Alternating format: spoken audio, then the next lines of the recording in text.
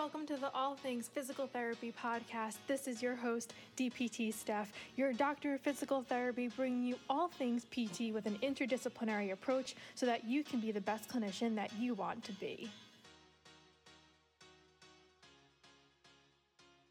Thank you for tuning in to this episode of the All Things Physical Therapy podcast. This is your host, Stephanie, otherwise known as DBT Steph. And on today's episode, I'm super excited to have not only physical therapists, but also co-authors of this new book that we will be discussing, Tim and Brian. To get us started, guys, why don't you give us a little introduction about yourselves? Sure. Thanks for having us, Steph. This is exciting to be on your podcast here. I'm Brian Gusky. I'm a physical therapist in Rochester, New York. Originally from Utica, New York. I currently practice in an outpatient orthopedic setting affiliated with Strong Memorial Hospital. I went through orthopedic residency program with Tim in 2015. And since then, we've worked on a few different projects, and one of which I'm excited to talk to you about today, our book project. So I treat a lot of kind of persistent pain and spine-related issues in my current practice. But I see everything from runners to athletes to shoulders to concussions. So I see a wide range, but a lot of spine related issues currently. Yeah, Steph, thanks for having us. My name is Tim Reynolds. I'm currently located in Ithaca, New York. I'm a full-time professor at Ithaca College. I teach anatomy physiology, and I'm a part-time clinician at Cayuga Medical Center, where I treat in an orthopedic outpatient setting. I graduated from Ithaca College with Brian back in 2014. We both went and did orthopedic residency at Cayuga Medical Center in 2015.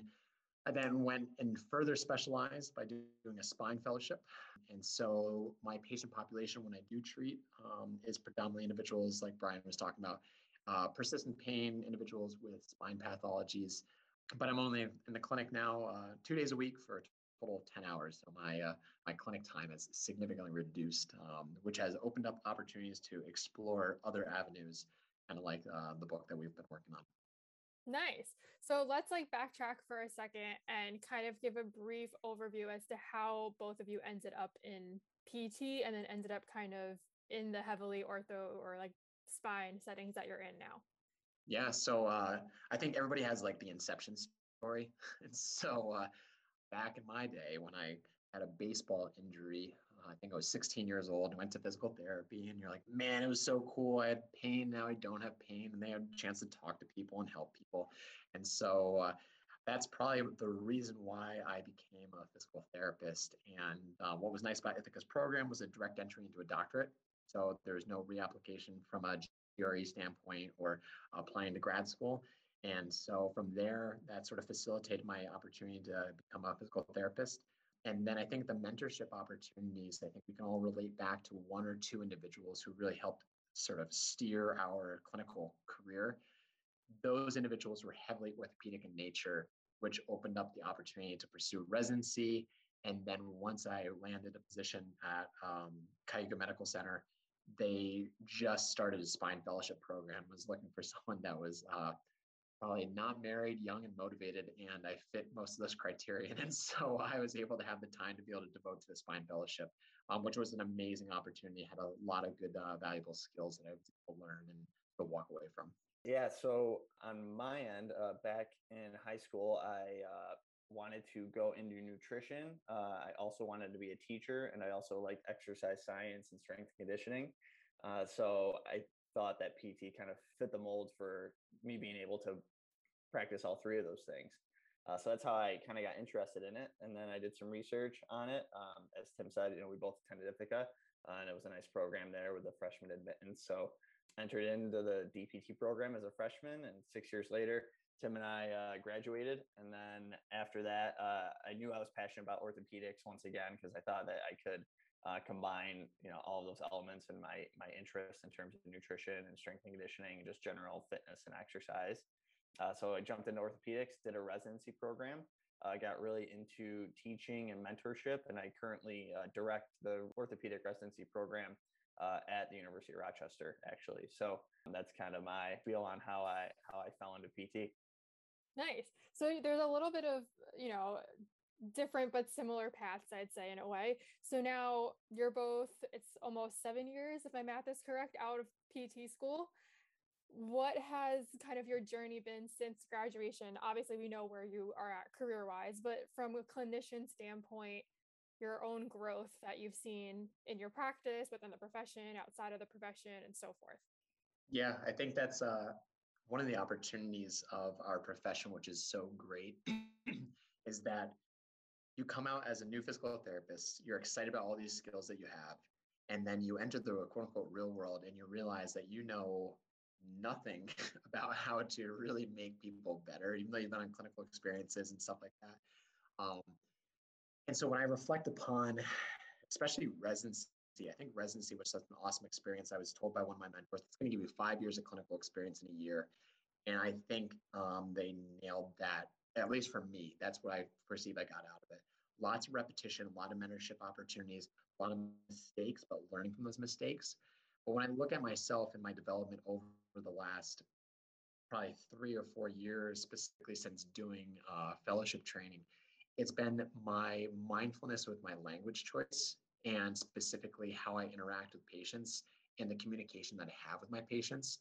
I think it's a completely underappreciated avenue and one of those skills we perceive as like a soft skill, quote unquote, where we highlight, oh man, did you do that lumbar manipulation really well? And people like brag about that, but they don't necessarily say, I crushed my language use today, did a very good job, didn't use any pathological terminology.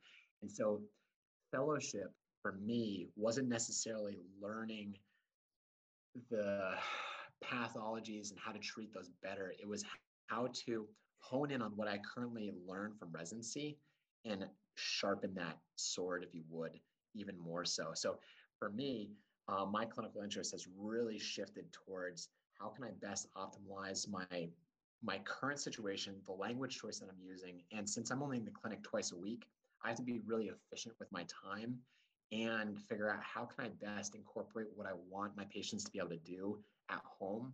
So less about like, let's give all these different exercises. Let's take a look at your lifestyle choices. What sort of modifications can we make towards X, Y, and Z to facilitate a reduction in your irritability or at least get you back towards your goals? Yeah, to kind of piggyback off of that, I shared and still share that same sentiment as Tim. Coming out of physical therapy school, when you kind of walk in, hopefully not day one, but we'll say, in lack of a better term, day one, you have a full caseload. You're like, holy crap, I'm actually responsible for all these people getting better. And there's definitely that moment where you're like, man, I have never seen this diagnosis, and I've never heard of a surgery like this. Where do I go? What do I do? And I think that's where mentorship, or at least having some kind of formal or informal mentorship, is really valuable. And I was very fortunate, both as part of the residency program and outside of that, to have that. And just to have somebody there to bounce ideas off of and say, hey, what would you do in this scenario? What would you do in this situation? What would you start with? What kind of questions would you ask? I think is so valuable.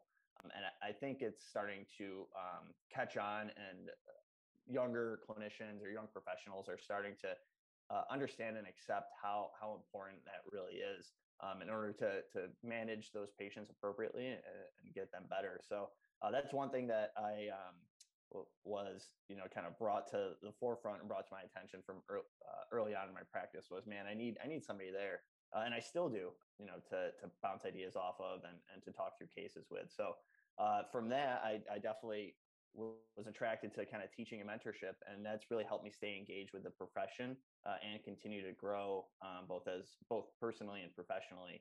I think once you can teach something, you kind of understand it and you know it better, and being able to teach it in different ways helps you kind of unpack certain concepts or unpack certain, we'll say, concepts within the physical therapy space or physical therapy management. So I think being able to explain things to different ways to residents or to colleagues has been really helpful, and teaching that has been really cool to help me stay engaged. Yeah, and I know a lot of students listening might have my upcoming question, and I know I get this question very often, especially on social media, in messages and comments and etc. You both did residencies. what is your opinion on students doing residencies? Because so many students get inundated with so much information, and the age-old question is, do I need to do one? Should I do one? How important is it? Or can I practice for a few years and then go to a residency? Or do I have to decide when I graduate? So kind of walk us through, I guess, both your decisions in choosing to pursue a residency and then your advice to students when they're kind of contemplating going down that road. I think that's that is like the $1 million question, especially as the amount of information that our young professionals, our students are not necessarily inundated with. I don't know if that's the best word, but you can go online and you can see thousands of different exercises, a lot of different individuals that are promoting their own material. You have all these podcasts and articles online and YouTube videos. And so much information out there, and it's hard to try to digest what is the best content and what is going to be best for me in order to get my patients better. And so for me personally, I knew that I had this passion for orthopedics. I had this situation where I was potentially going to be going into a managerial role from a clinic director standpoint post residency. And so I knew my mentorship opportunities might be limited if that was the direction I wanted to take. And so if I had the opportunity to really hone in on some didactic coursework, which was orthopedic in nature, enhance my manual therapy skill set or knowledge when to apply those, and see what's up to date in terms of the clinical literature, for me, it was the best bang for my buck because it packaged everything up, really condensed in a year. And like I said earlier, gave me that 5 years of clinical experience. When I think about some of the responses that we had within our book, so we interviewed all these individuals that were kind of movers and shakers in terms of the physical therapy industry. And lots of them have sort of that alphabet soup, if you would, at the end of their name. So OCS or NCS or CSCS or SCS. And so they've done some specialization training. And what's been interesting is there are common themes that we've found. And I would agree to some of these themes where education is important in the understanding that your education is not complete. You might finish your doctorate, but if you do not continue to pursue further growth or development, both from an academic standpoint, but also from a personal standpoint, then that stagnation is probably going to lead to either burnout or it's going to lead to you not necessarily challenging your patients or challenging yourself to be able to improve upon what you currently have. And so I do think that our profession is probably leaning a little bit more towards that specialization route. I don't think it's going to be able to mandate everybody to do a residency. I don't think that's feasible at this point in time. There's just not enough. But I do think that having the opportunity to graduate and then finding some form of mentorship, if you do not have some sort of guided mentorship opportunity or feel like that you did not necessarily walk away from physical therapy school with the, I guess, most in-depth knowledge base that you are hoping to receive, then I would say residency is probably not a bad consideration for you. It needs to be the right fit. I think mandating that everyone does a residency program or some form of specialization training immediately after graduation is difficult because life circumstances are different as a new graduate. Some might need to, immediately go into paying off student loans, and working full time and not taking a pay cut to be a resident is the option for that. And, there might have to be another way to get some informal mentorship worked in there. So I think, when we get questions about our residency program, just speaking from my experience as the director of our program, I have that conversation with the resident. Is this the right fit? Why do you want to do it? Do you want to do it for the right reasons? And what we look for, what we think or believe, residents wanting to do, or new graduates wanting to do a residency program, are that they really have a lot of clinical questions. They have some uncertainty, which we all do, and especially as a young professional, you have a lot of it. But they have some uncertainty, and they want to, as Tim said, kind of enter into a program that's going to condense that information and give you high quality information into a 1 or 2 year format. So it really is kind of a fast track to learning more about a specialty area or an area that you're passionate or interested in. But you need to be curious, you need to have questions, and you have to be driven and motivated by the right factors. But it's not the right choice for everyone. And I think you can make an argument either way. And there's huge value in whatever track. There's a lot of value in kind of learning the information right when you get out of school and then practicing that for 5 years and changing it and adapting it to your current practice. And then there's a lot of value in practicing on your own for 3 to 5 years, seeing a lot of patients, having more context to the information that you're getting within a residency curriculum, and then applying it at that time. So I don't think there's a right or wrong. I think it just really comes down to fit and what's feasible. Solid answers all around. I think that's some great info for students to kind of take away with and give them some food for thought. Because obviously, yeah, like you said, it is a very individual, personal decision, but there's a lot of benefits to being involved in some kind of a program that's like that. Switching gears a little bit, obviously the one thing we really want to talk about is this book.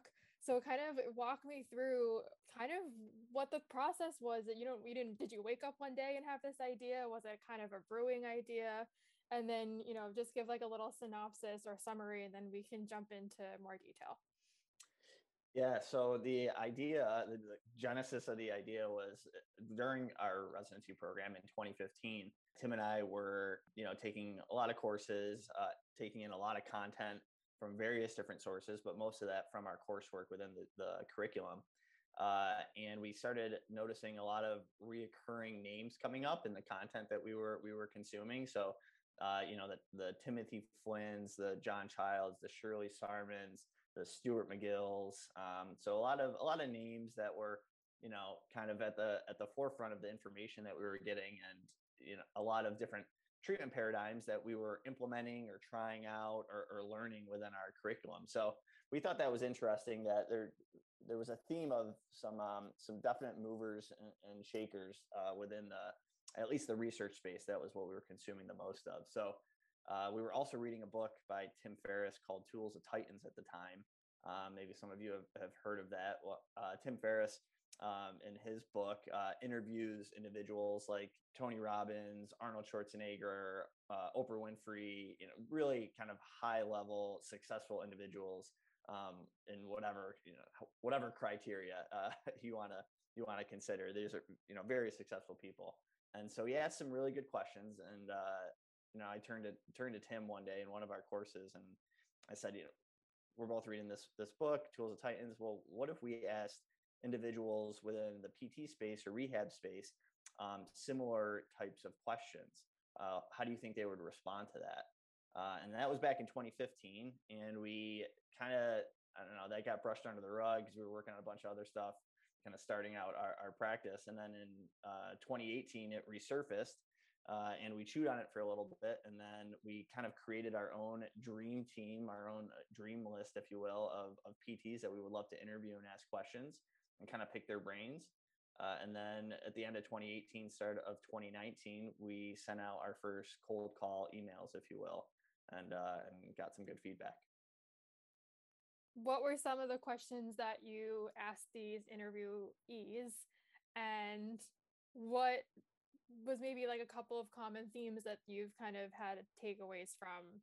So we asked kind of a core set of between 8 and 10 questions. A few of them off the top of my head, and then Tim, I think, has the book in front of him, so he can fill in any that I leave out. But we asked questions like, what are 1 to 3 books that have greatly influenced your life, either personally or professionally? What's your favorite failure? And then what are your kind of beliefs on failure?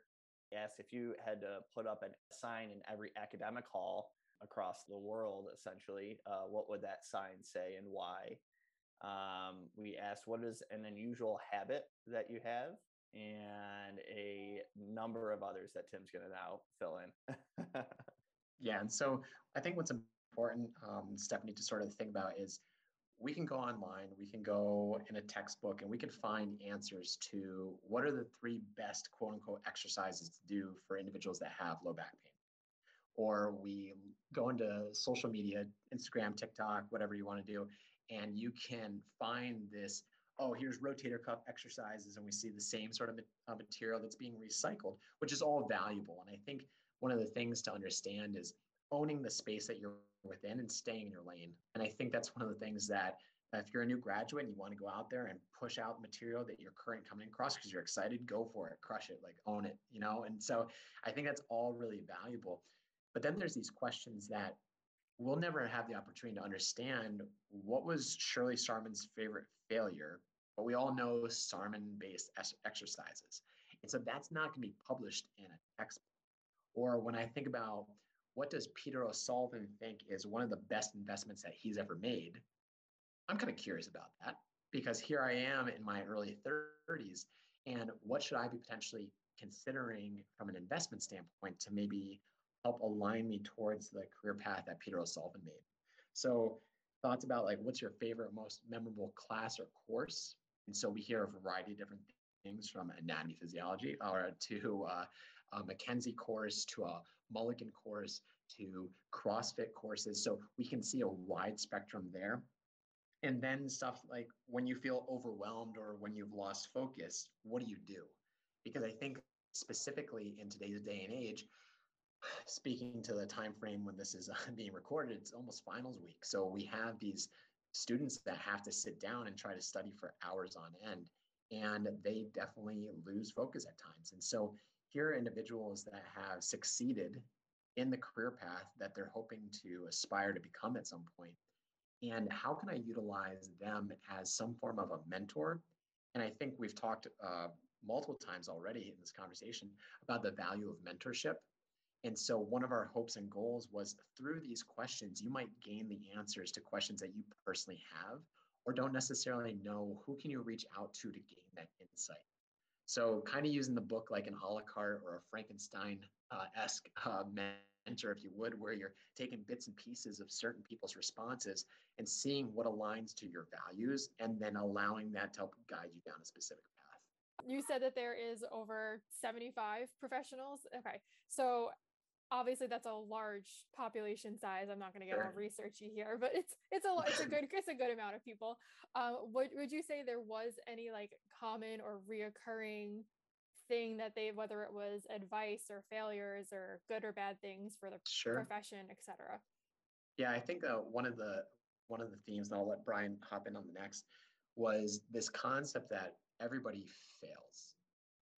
And I think that's one of the things that specifically when you can agree or disagree, Steph, but when you look at the individuals that typically sign up for physical therapy school or pursue this career path, we're kind of type A personality to an extent. We do not like to fail. We tend to be slightly competitive or at least concerned about grades. And so somebody gets an 84 on a test and they're calling home in tears because their entire friend group got 93s and they think it's going to be the end of them. I'm laughing at this right now because I was the one celebrating the 85 while I had kids crying about 85s after my first PT school test. And I was like, what is going on with this world? Right, exactly. Yeah, I remember Brian could probably agree to this. I remember standing outside Cadaver Lab and watching kids hyperventilate in the hallway. And I think they were going to pass out because it's like, we're going into a practical. And I'm like, guys, we really have to pump the brakes for a second. Like, it's going to be okay. And so I think we take these individuals that want to succeed. And I think that's one of the things. It all comes back down to, we just want to do the best that we can. And with that, we put a lot of pressure on ourselves. There's this concept of this imposter syndrome that we tend to sort of have and hold sort of deeply, where I don't think I'm the best person to do this job. There's so many other people out there that are pushing material or have such a big following on social media. How do I not have that yet? I must be failing because I'm not there. And so I think personally, my favorite question was about the failure, because it tries to normalize failure amongst individuals that have, quote unquote, succeeded within our profession. There's people in here. So Julie Weeb's putting out amazing content. She's doing really good stuff. She just got a position at University of Michigan Flint teaching, but big in sort of the pelvic health world.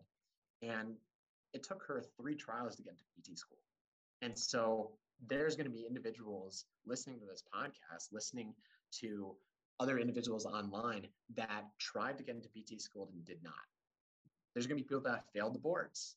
And Louis Pontadora failed his last clinical rotation. I can't even imagine what it would feel like. I get nauseous thinking about failing my last clinical rotation, literally being on the doorstep to my doctorate and knowing that I have to go back for more schooling. And so one of the common themes is everybody fails. And even in that failure, it is a stepping stone towards success. Embrace failure. Don't necessarily shy away from it. But the biggest thing is, can you learn from that failure?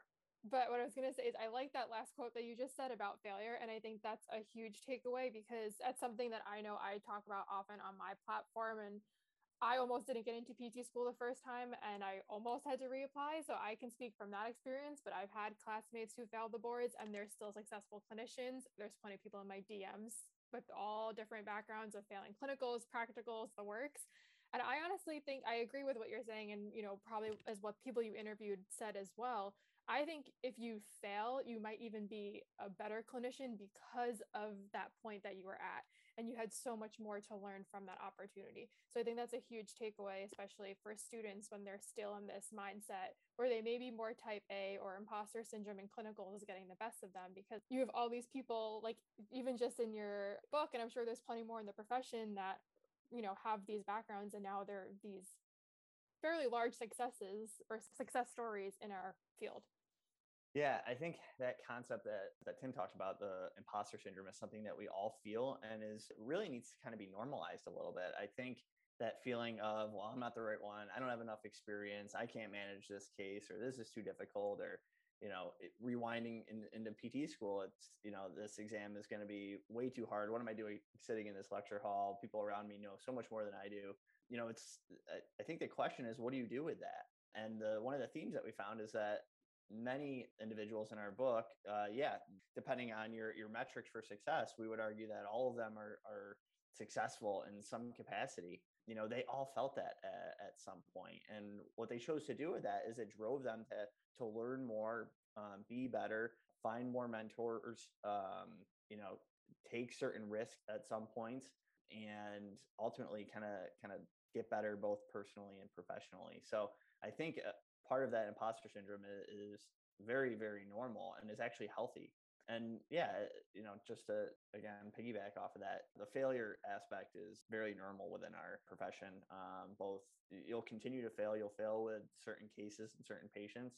And through that, you do learn and you learn how to do better with the next one. So I really like that theme that the failure is normal. And another one that we saw a lot of is guests in our book found ways to invest in themselves, and both personally, professionally, spiritually, all sorts of different ways. So sometimes that best investment might be a course that kind of changed their trajectory or changed their track or thought process, put them on a kind of different track.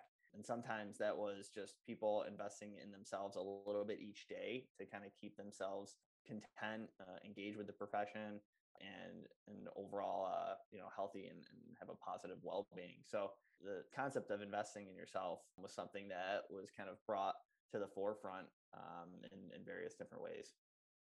And that's something that we also, have to realize where you're investing in yourself, but it has to be something that is benefiting you personally, because obviously it's going to differ from one person to the next. And I know I actually recently spoke about this on my Instagram because that's something I feel like the pandemic impacted me hard with, where I almost lost like my sense of self and my interest because I was putting everything into work. We're in lockdown too. A lot of the interests that we've had might have been stopped, or come to a halt. So it's something that we have to kind of really emphasize and remind ourselves of doing, because it also is what's going to make us a better clinician and a better human, as simple as that is. As we're starting to, I say this loosely, but maybe come out of this pandemic or return to some sense of normalcy where we're not at least in lockdown anymore. I'm sure you both have seen students have been hit tremendously hard from being virtual or half in person or labs or just one day a semester even. I've heard all the different horror stories, but what are some tips that you have for students who are kind of going through their programs right now, either partially or fully, or just, trying to get their degree? I would say, and it's something that I've personally just sort of rediscovered as I'm only practicing twice a week. So that opportunity to how do I stay fresh? How do I stay excited? How do I stay passionate about the profession? And it comes back to that growth mindset and that opportunity to pursue things that challenge your current belief systems, or at least challenge your current knowledge base. And obviously, if you're in physical therapy school, that's like every single day as I drew a nephron on the board and watched people's faces like just shiver at the thought of like sodium reabsorption. But the idea that if you can challenge the way you're currently do something and just try to avoid stagnation. Every day we wake up, every day we have certain tasks that we have to do. And it's easy just to punch clock, call it a day, watch Netflix, go to bed, wake up and repeat. And I think that's where we start to get into this mundane pathway where we start to notice that like things aren't as enjoyable anymore. And like you said, as we're missing out on some of like the fun opportunities that have been sort of limited through the pandemic, it's hard to continue to sort of ignite that fire and stay really passionate about certain things. So I'd say challenge your ability to go outside your comfort zone, because outside your comfort zone, whether it's with your patients, right, putting a new load on them is what's going to cause adaptation. If you do not adapt that load, if you just continue to use 3 sets of 10 of the yellow TheraBand, then you're going to stay at a 3 set of 10 kind of person. So try to overload yourself in healthy ways to allow for adaptation. And that should hopefully allow for you to find sort of that passion or stay excitement with the profession. I'm going to pick two things, and actually both are from the book, two quotes that I like that I think hopefully if, as we're getting towards the, again, like you said, Steph, tail end of this pandemic, fingers crossed, but knowing that students and young professionals have gone through a lot this past year, all of us have gone through a lot, these past 2 years. One of them by Tim Flynn was just breathe. And I really like that. And I think if you can pause periodically throughout the day, close your eyes and take a few intentional breaths and kind of recenter yourself, that can do wonders. And it's so like underrated. And honestly, if I rewound 5 years and somebody told me to do that, I'd be like, chest breathing and be like, yeah, I'll get to that later. And still some days I am like that, but it is really, really helpful to go through 5 to 10 slow, deep breaths, eyes closed, and just being really intentional to kind of refocus and recenter and know that it's all going to be okay. And then I know that sounds somewhat kumbaya, and a little bit it is, but really it is all going to be okay. The other thing that I really like, the other quote, was by Shante Cofield in our book, and it was diversify your joy portfolio. And what she means by that is there's micro joy moments and there's macro joy moments, right? Macro, holidays, going out on a Friday night, maybe hanging out with friends that you haven't seen in a while. Those are macro moments. Those are awesome. And generally we feel pretty good after those things, assuming you like the people you're hanging out with.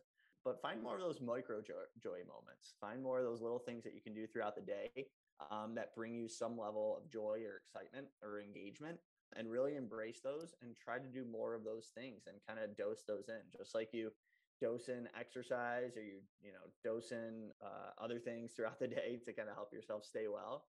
Dose in little joy moments. So those would be my two things.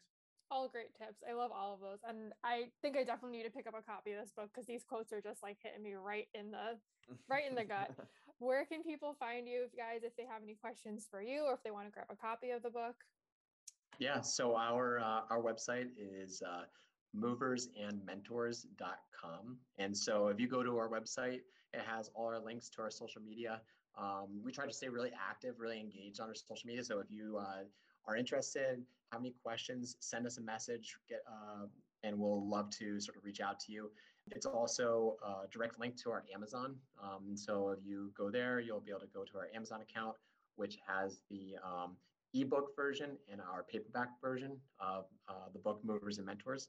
And from there, we can kick you over our own personal social media stuff too. Brian and I love having the opportunity to hear from some of our readers and be able to interact with them as they're sort of navigating the book as well.